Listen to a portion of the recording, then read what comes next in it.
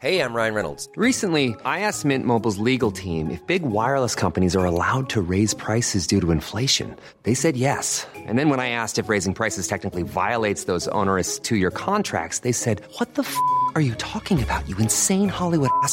So to recap, we're cutting the price of Mint Unlimited from $30 a month to just $15 a month. Give it a try at mintmobile.com/switch. $45 up front for 3 months plus taxes and fees. Promo rate for new customers for limited time. Unlimited more than 40 gigabytes per month. Slows full terms at mintmobile.com.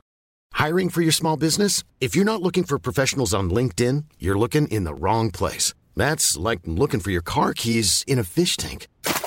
LinkedIn helps you hire professionals you can't find anywhere else, even those who aren't actively searching for a new job but might be open to the perfect role. In a given month, over 70% of LinkedIn users don't even visit other leading job sites. So start looking in the right place. With LinkedIn, you can hire professionals like a professional. Post your free job on linkedin.com/people today.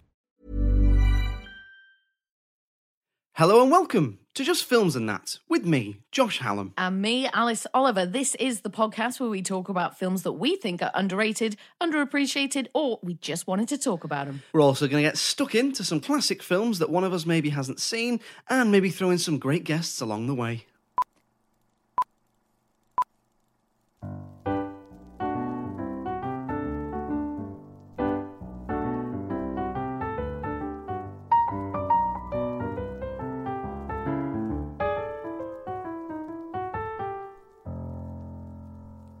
So, we start with a random question.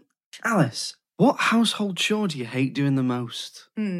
Interesting question. I mean, none of them are particularly fun, but I do tend to find the ones where you have to stand still are most frustrating. So washing the dishes, not a huge fan of that. If I got a Hoover or, go brush a floor, don't mind that too much. You can do a few lunges as you go, turn it into a bit of a workout.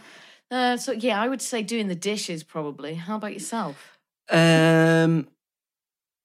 Yeah, I'm not a big fan of doing the dishes, because despite the fact that I've been doing dishes for many years, I'm still shit at it. And ironing as well. I'm rubbish at ironing. Despite the fact that I'm a bloke and all my clothes are really easy to iron, I just find it really frustrating. Also, not a big fan of cleaning the shower, because we've got a shower cubicle and you have to shut the door, and there's got loads of nooks and crannies you got to get in, and it's really awkward to clean, and you always end up wet even though the shower's not on somehow.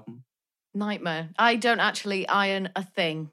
Really? Yeah, I mean, you can probably tell by everything that I wear. Yeah, I just never got into ironing, and now I feel like I shouldn't have to for some reason. I only really iron shirts and doilies. No, if you're going out somewhere. Going somewhere fancy. Yeah, absolutely.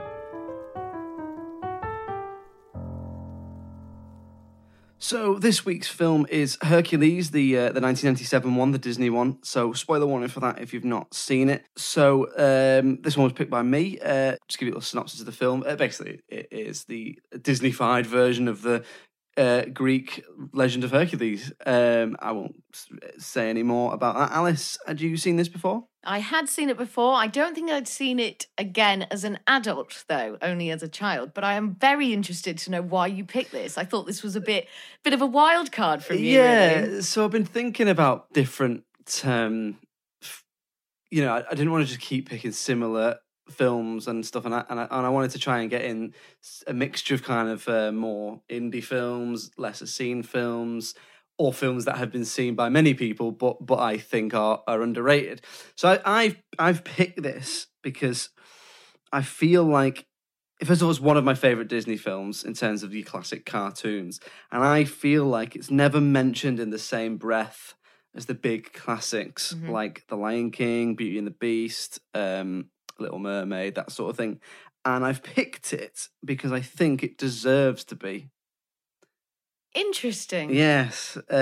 So you've watched it again as an adult. What did you think? Are you going to tear my dream down? Not at all. I really enjoyed it again as an adult. The music is fantastic. Meg is wonderful. I mean, unfortunately, she does just kind of, it ends the same way that most Disney films do, with the happy romantic ending. But for a while there, you think Meg might be a different kind of Disney princess. But no, overall, yeah, I did thoroughly enjoy it. Rare thing for a Disney film. No dead parents. No dead parents. Oh, I hadn't realised. Yes. Yeah. Very All interesting. parents are present and correct. Yes. Shocking. What about Meg's parents? Do we hear much about those? Oh, don't split hairs. Sorry. I'm talking about The main character. parents. Parents that I give a shit about. Josh, how did you feel rewatching it? Was it did it have the same impact that it did when you were younger? Yeah, it did. To be honest, there's so much to love, I think, about this film. You've already mentioned the music. I mean, the music's amazing. You know, I Can Go the Distance, Gospel Truth, Won't Say I'm in Love, A Star Is Born, Zero to Hero, all these songs. Like, I genuinely think it's one of the great Disney soundtracks. I Won't Say I'm in Love, the song that Meg sings, I think could genuinely, like, if you just release that. Oh, I thought you As were a saying, song. I wouldn't say I'm in love with the film. No, I wouldn't say I'm in but- love. At least out loud. I won't say I'm in love. No, but no, I think the music's amazing. I love the way the world it creates. So it takes a lot of the source material and creates obviously a less, because you know, if you know anything about the mythology around the film, it's all pretty grim and dark, but it creates this kind of easy to watch, big, colourful world that draws you into these characters and these gods and goddesses. The setting's amazing, like the way that things look, like Mount Olympus, and the way that ancient Greece is made to look. The fact that it's all kind of based on, or it looks like it's based on the actual drawings of the vases. So like the fact that all the men who've got beards have like beards like statues. I don't really know how to describe it. Like I don't really know what the art style would be classed as, but the way they've got these square beards that don't look like real beards, do you know what I mean? And the way that like they've got the way people's got very square, thick lines, the way the characters are drawn. I like the way it looks. I think the script is great. I mean, what did you think of the script as an adult? I thought the script was fine. I don't think there was anything that made me think, oh, yeah, like, you know, when you can tell it's a kid's film and such. There was lots of... sort of hadn't really noticed it, obviously, as much when you were a kid, but lots of, what's the word? Not like prejudice language, but for instance, one of the sort of townspeople or whatever, when Hercules is, you know, being too strong and ruining everything, he's off screen, but the voice goes, he's too dangerous to be around normal people, like real emphasis on the word normal. So I hadn't realised quite how sort of bullied and ostracized, I suppose, Hercules was.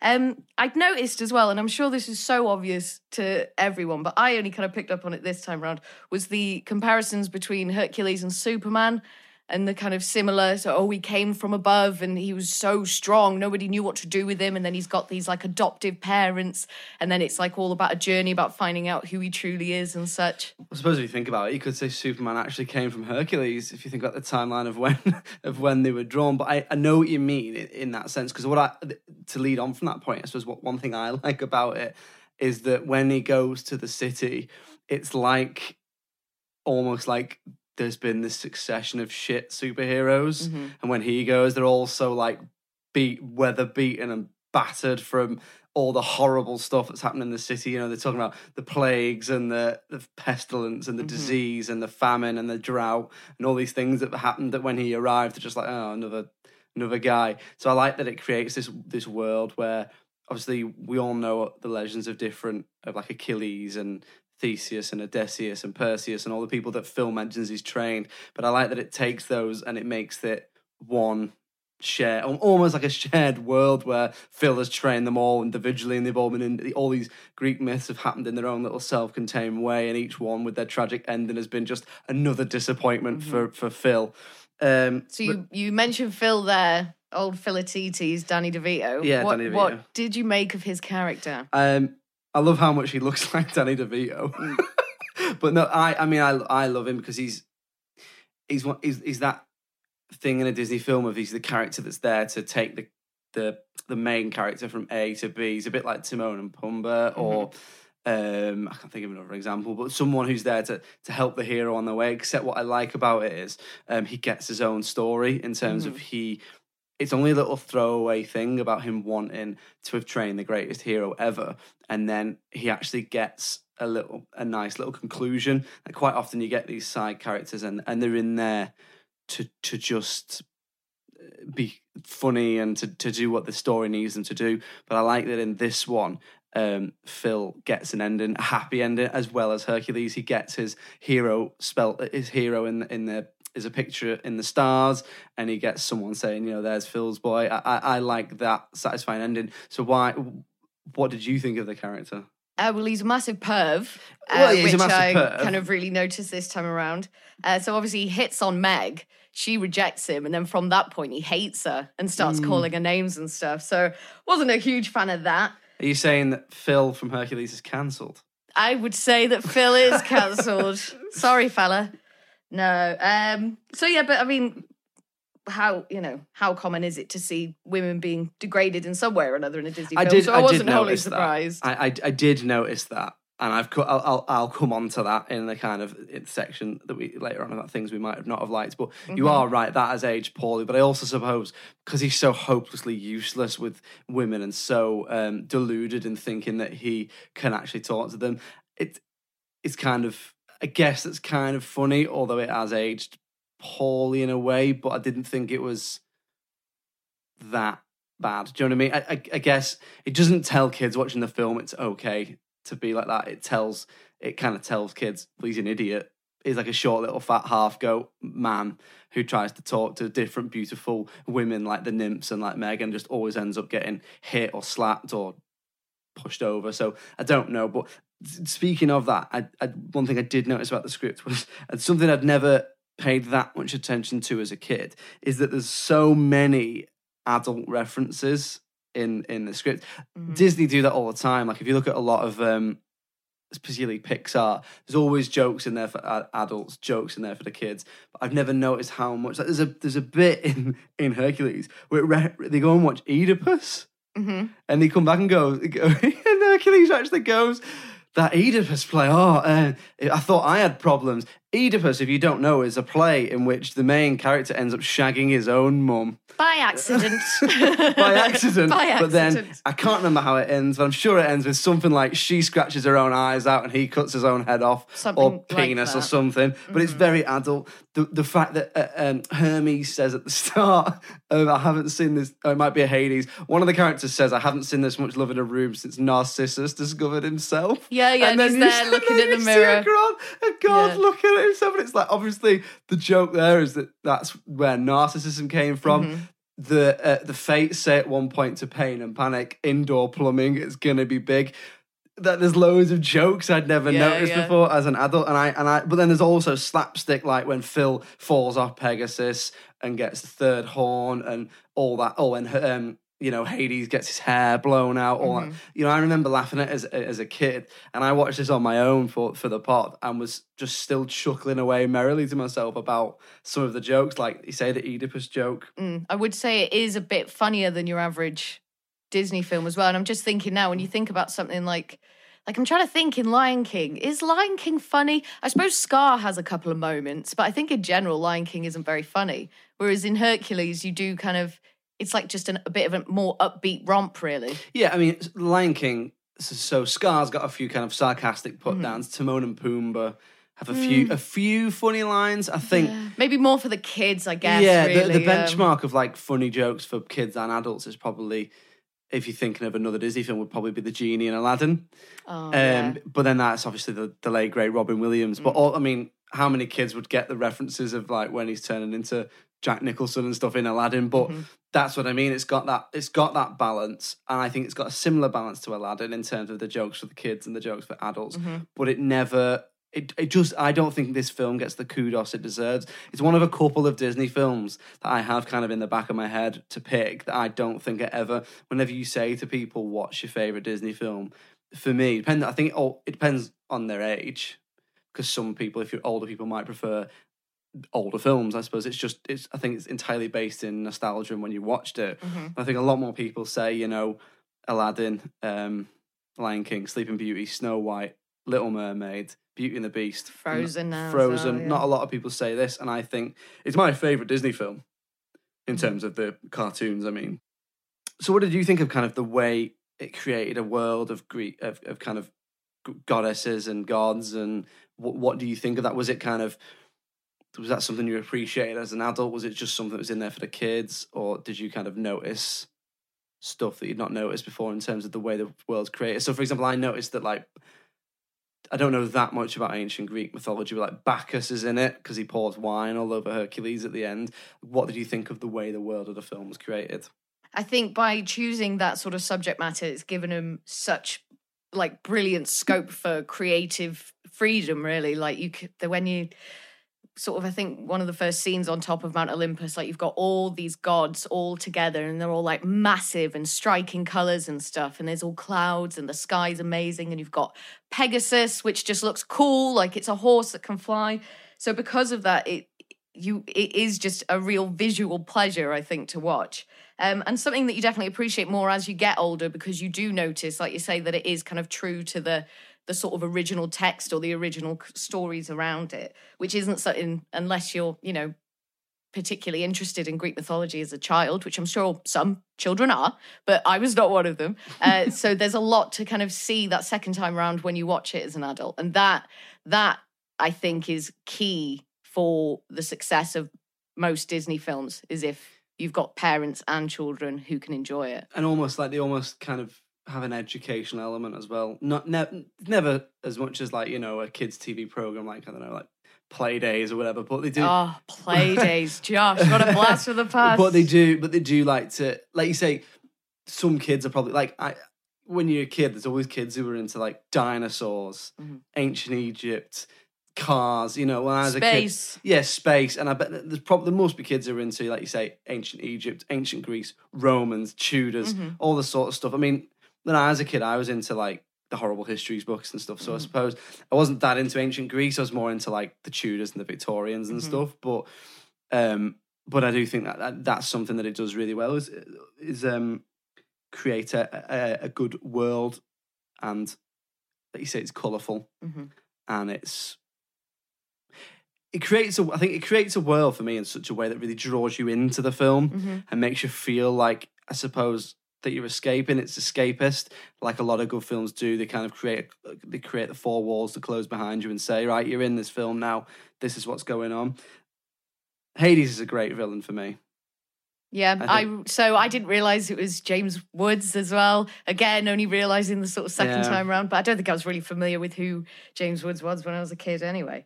But yeah, brilliant. A real highlight, I think, Hades. You don't often get a villain in a Disney film, for me anyway, who's also quite often the comic relief. So like, if you think of like Scar and Jafar and Ursula, they're all these big kind of brooding, scary bad guys. Whereas Hades is kind of, James Woods has clearly been allowed to play with the script, and he's kind of sharp, and he's fast, and he's funny, and he has moments that, his hair blows out, he's funny, he loses his temper, he has little throwaway lines that are funny. He's a funny character, but he's also a villain as well, and I quite like that. Again, it lightens the film a little bit, to not have this to have a big scary villain, but to also have him being quite funny at the same time. So Meg and Hades obviously have this kind of... Hey, I'm Ryan Reynolds. At Mint Mobile, we like to do the opposite of what Big Wireless does. They charge you a lot, we charge you a little. So naturally, when they announced they'd be raising their prices due to inflation, we decided to deflate our prices due to not hating you.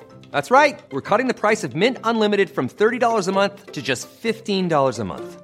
Give it a try at mintmobile.com/switch. $45 up front for 3 months plus taxes and fees. Promo rate for new customers for limited time. Unlimited more than 40 gigabytes per month. Slows full terms at mintmobile.com.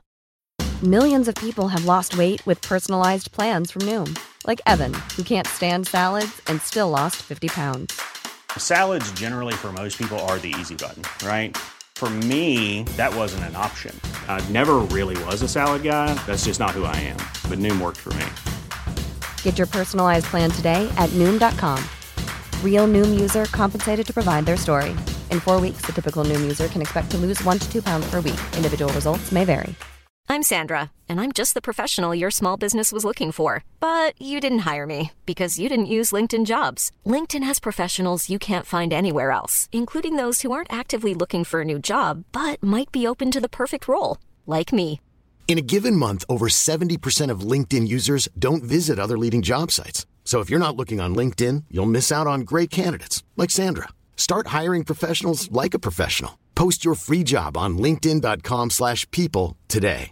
Hey, Dave. Yeah, Randy. Since we founded Bombas, we've always said our socks, underwear, and T-shirts are super soft. Any new ideas? Maybe sublimely soft. Or disgustingly cozy. Wait, what? I got it. Bombas. Absurdly comfortable essentials for yourself and for those facing homelessness. Because one purchased equals one donated. Wow, did we just write an ad?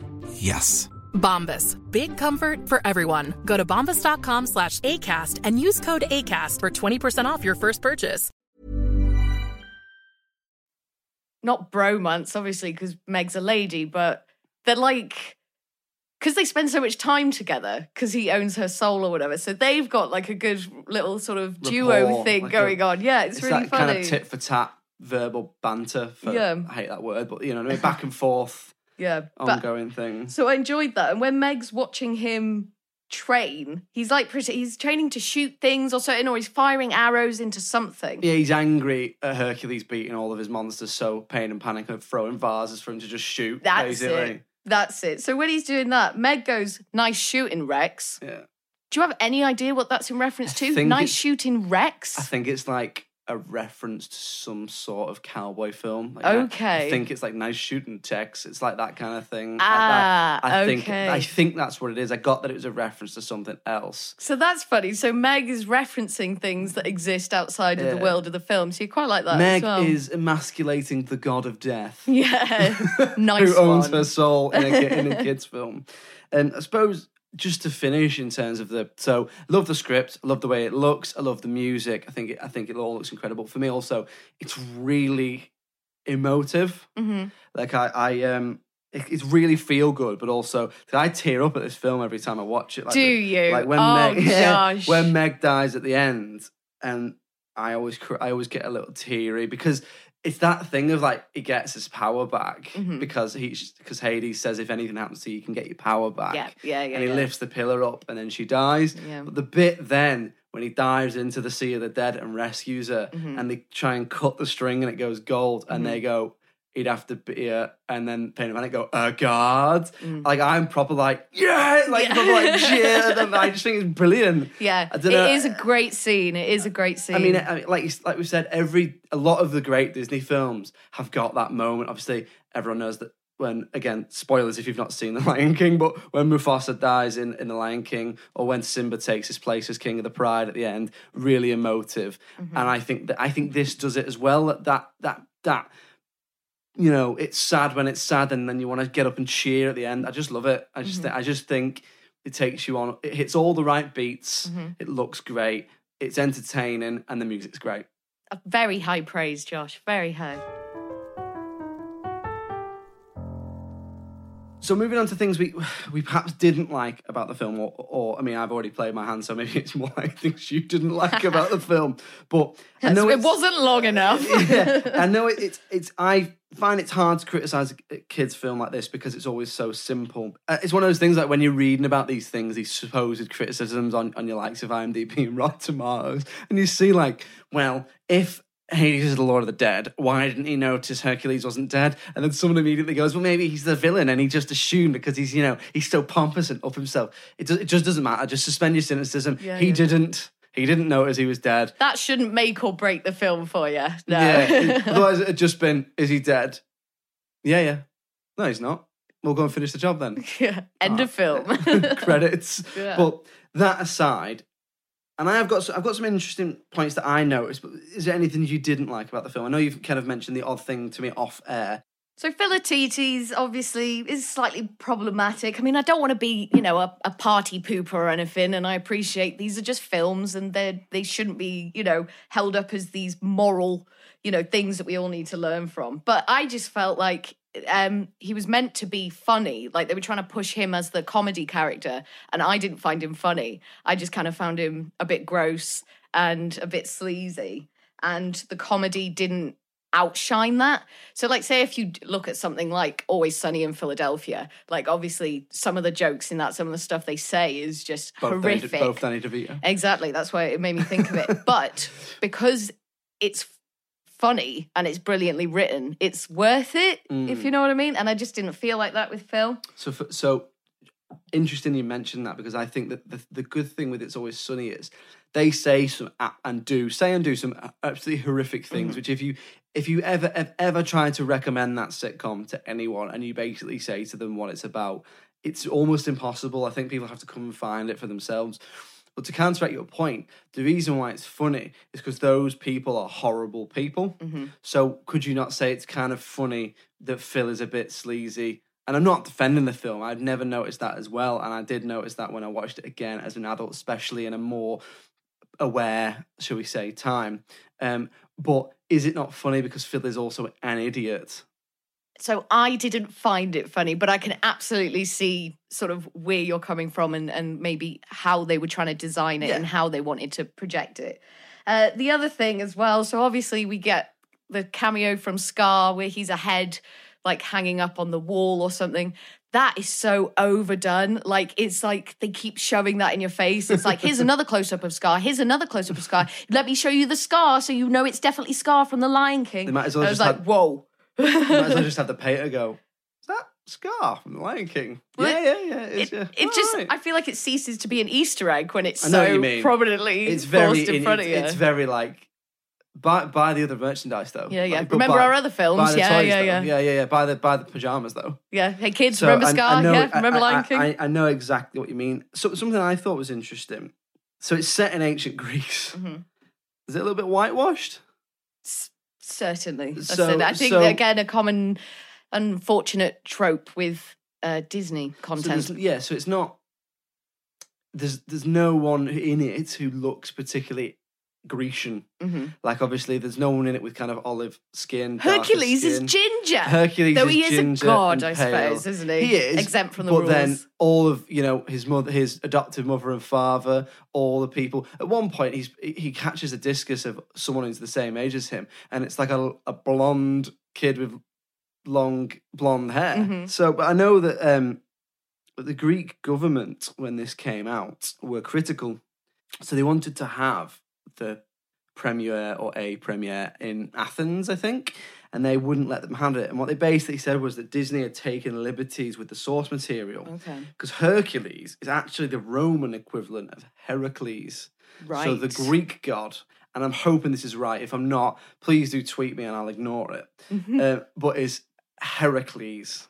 Okay. And they took liberties by having, so for example, he does stuff in the film which he didn't do in the legend. And I know, it's a kid's film, it's there for entertainment, but there's a moment where he fights the Minotaur, which obviously he didn't do in the mythology. So I think it's quite interesting because it is their kind of national stories. And as much as they're so old and they've kind of been, everyone knows certain legends from Greek mythology, it's part of their particular history. So, following on from what you said, Josh, certainly a case of whitewashing and it, just to make it more digestible, I believe, for the Western audiences, which is what Disney want to do. But what I did like about Hercules is it opens with a black ensemble singing, which is not often found in Disney films and certainly not in 1997. And those characters are great storytellers. They've got some of the best songs. So that was nice to kind of see that progression sort of so early on. But then I don't know if they did it again for a while after that. The kind of the narrators, and I suppose what they are in terms of the way ancient Greek stories are told is they're the chorus, aren't they? They're the chorus and they act as narrators by taking you through the film and singing songs. Like you say, they sing the best songs of the film pretty much, apart from Meg's song, and Hercules has one as well. Like you say, that is interesting. That's a good point. But also, does the film? I suppose what I'm trying to ask is, does the film play a little bit with stereotype?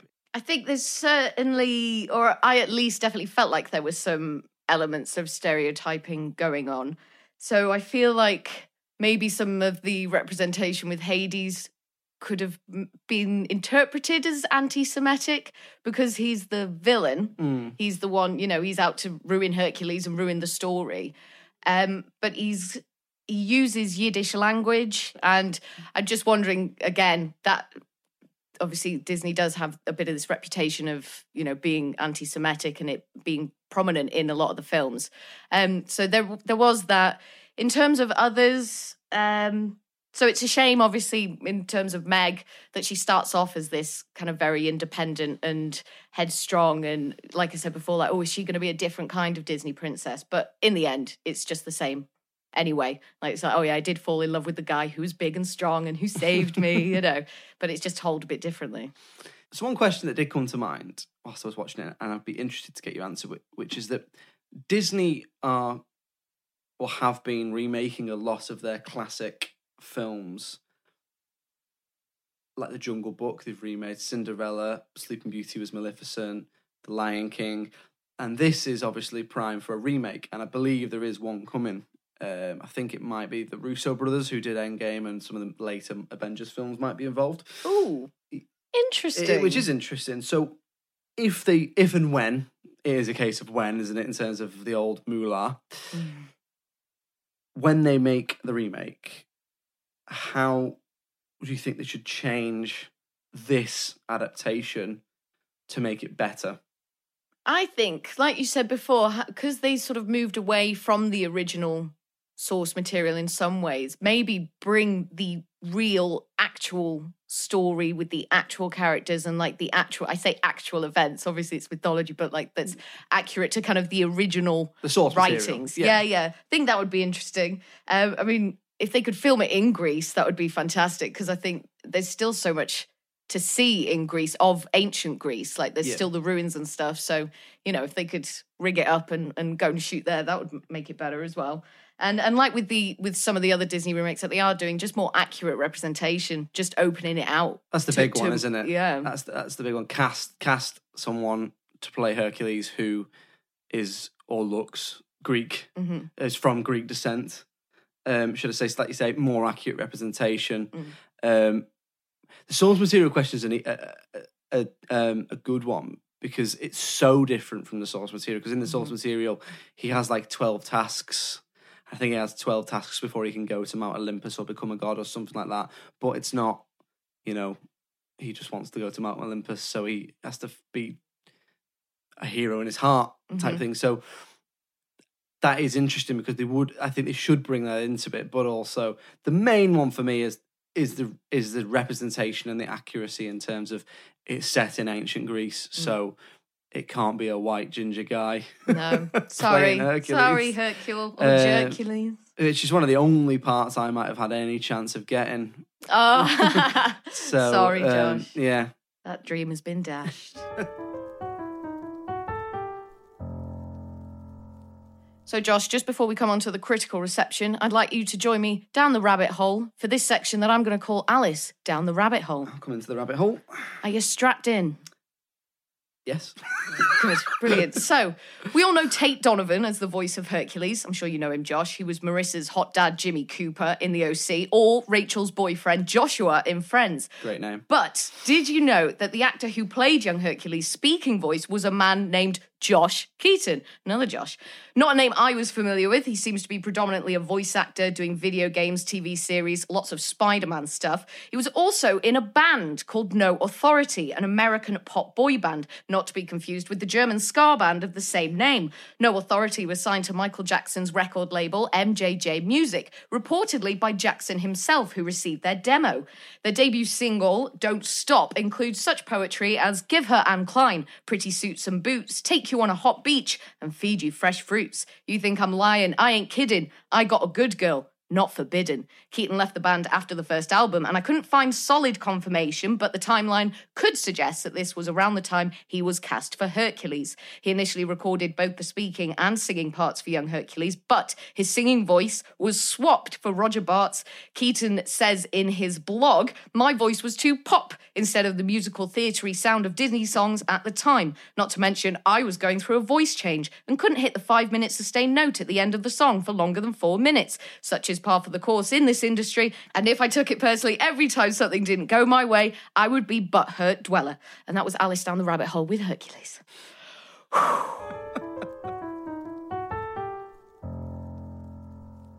So coming on to the critical reception then, where we try and decide whether the film is underrated or not. You haven't seen the critical reception, Alice. I have managed to avoid it. What would you think it scores in a general out of 10? So, obviously, before I would have possibly thought maybe low 8 to mid 8, so 8.3 to 8.5. But the fact that you've picked it, it obviously leads me to believe that it's got less than that. And that's why you would consider it underrated. So, if I have a little think, because it is a good film, the script is good, the songs are fantastic, but it obviously didn't do as well as other Disney films. So, I would maybe say a 7, maybe early 7, so like a 7.2 possibly. So, yeah, so on IMDb, it gets 7.3. Ooh! 0.1 off. And on Rotten Tomatoes, it's coming in for the audience at 76% and coming in from the critics at 84%. Oh, wow. Is that fair? Is it accurate? Where do you think this sits in the pantheon, which is a Greek word? Oh, well done. I think. I think that critical reception is very good. Very good. And I think that all kind of matches up, though, like with the 7. Does it, though? I'm trying to think. Well, how do you... Obviously, you love it, and I assume you feel that it's underrated. That the critics' score is about right, and I think the audience score is slightly low. So you're fuming at the IMDb score? Fuming. I've deleted my account. I refuse to use it ever again. No. So where, in terms of where it is it underrated? Or is it appropriately rated? Is it overrated? I wouldn't say it's overrated. I would say it is ever so slightly underrated. Just a smidgen. So when I picked this, just to conclude, when I picked this, I had no idea of the actual what it was considered of critically. I love the film from seeing it when I was 7 in the cinema, and I've loved it ever since. I picked it because, as I said at the start, it's never considered in the great classics of Disney films, and I think it is. So I think, based on that, it's underrated, and it's often underrated by other people I speak to. So I suppose, in my opinion, underrated. However, critically, they're probably about right. So I'm going to say underrated. Underrated. Another one for the underrated pile. So there we go. That's Hercules. Another one in the bag. So very excited to say that next week we're going to have a very special guest episode. So please do tune in for that. But I'm going to keep you guessing as to who it is. Thank you very much as ever for listening. If you'd like to get in touch with us, we'd love to hear from you. If you've got a film that you'd like to suggest for us, you want to tell us what you thought of one of the films we've already done, it's filmsandthatpod@gmail.com, and we're on all the social medias, just Films and That. Thank you very much. It's goodbye from me. Cheerio. Bye.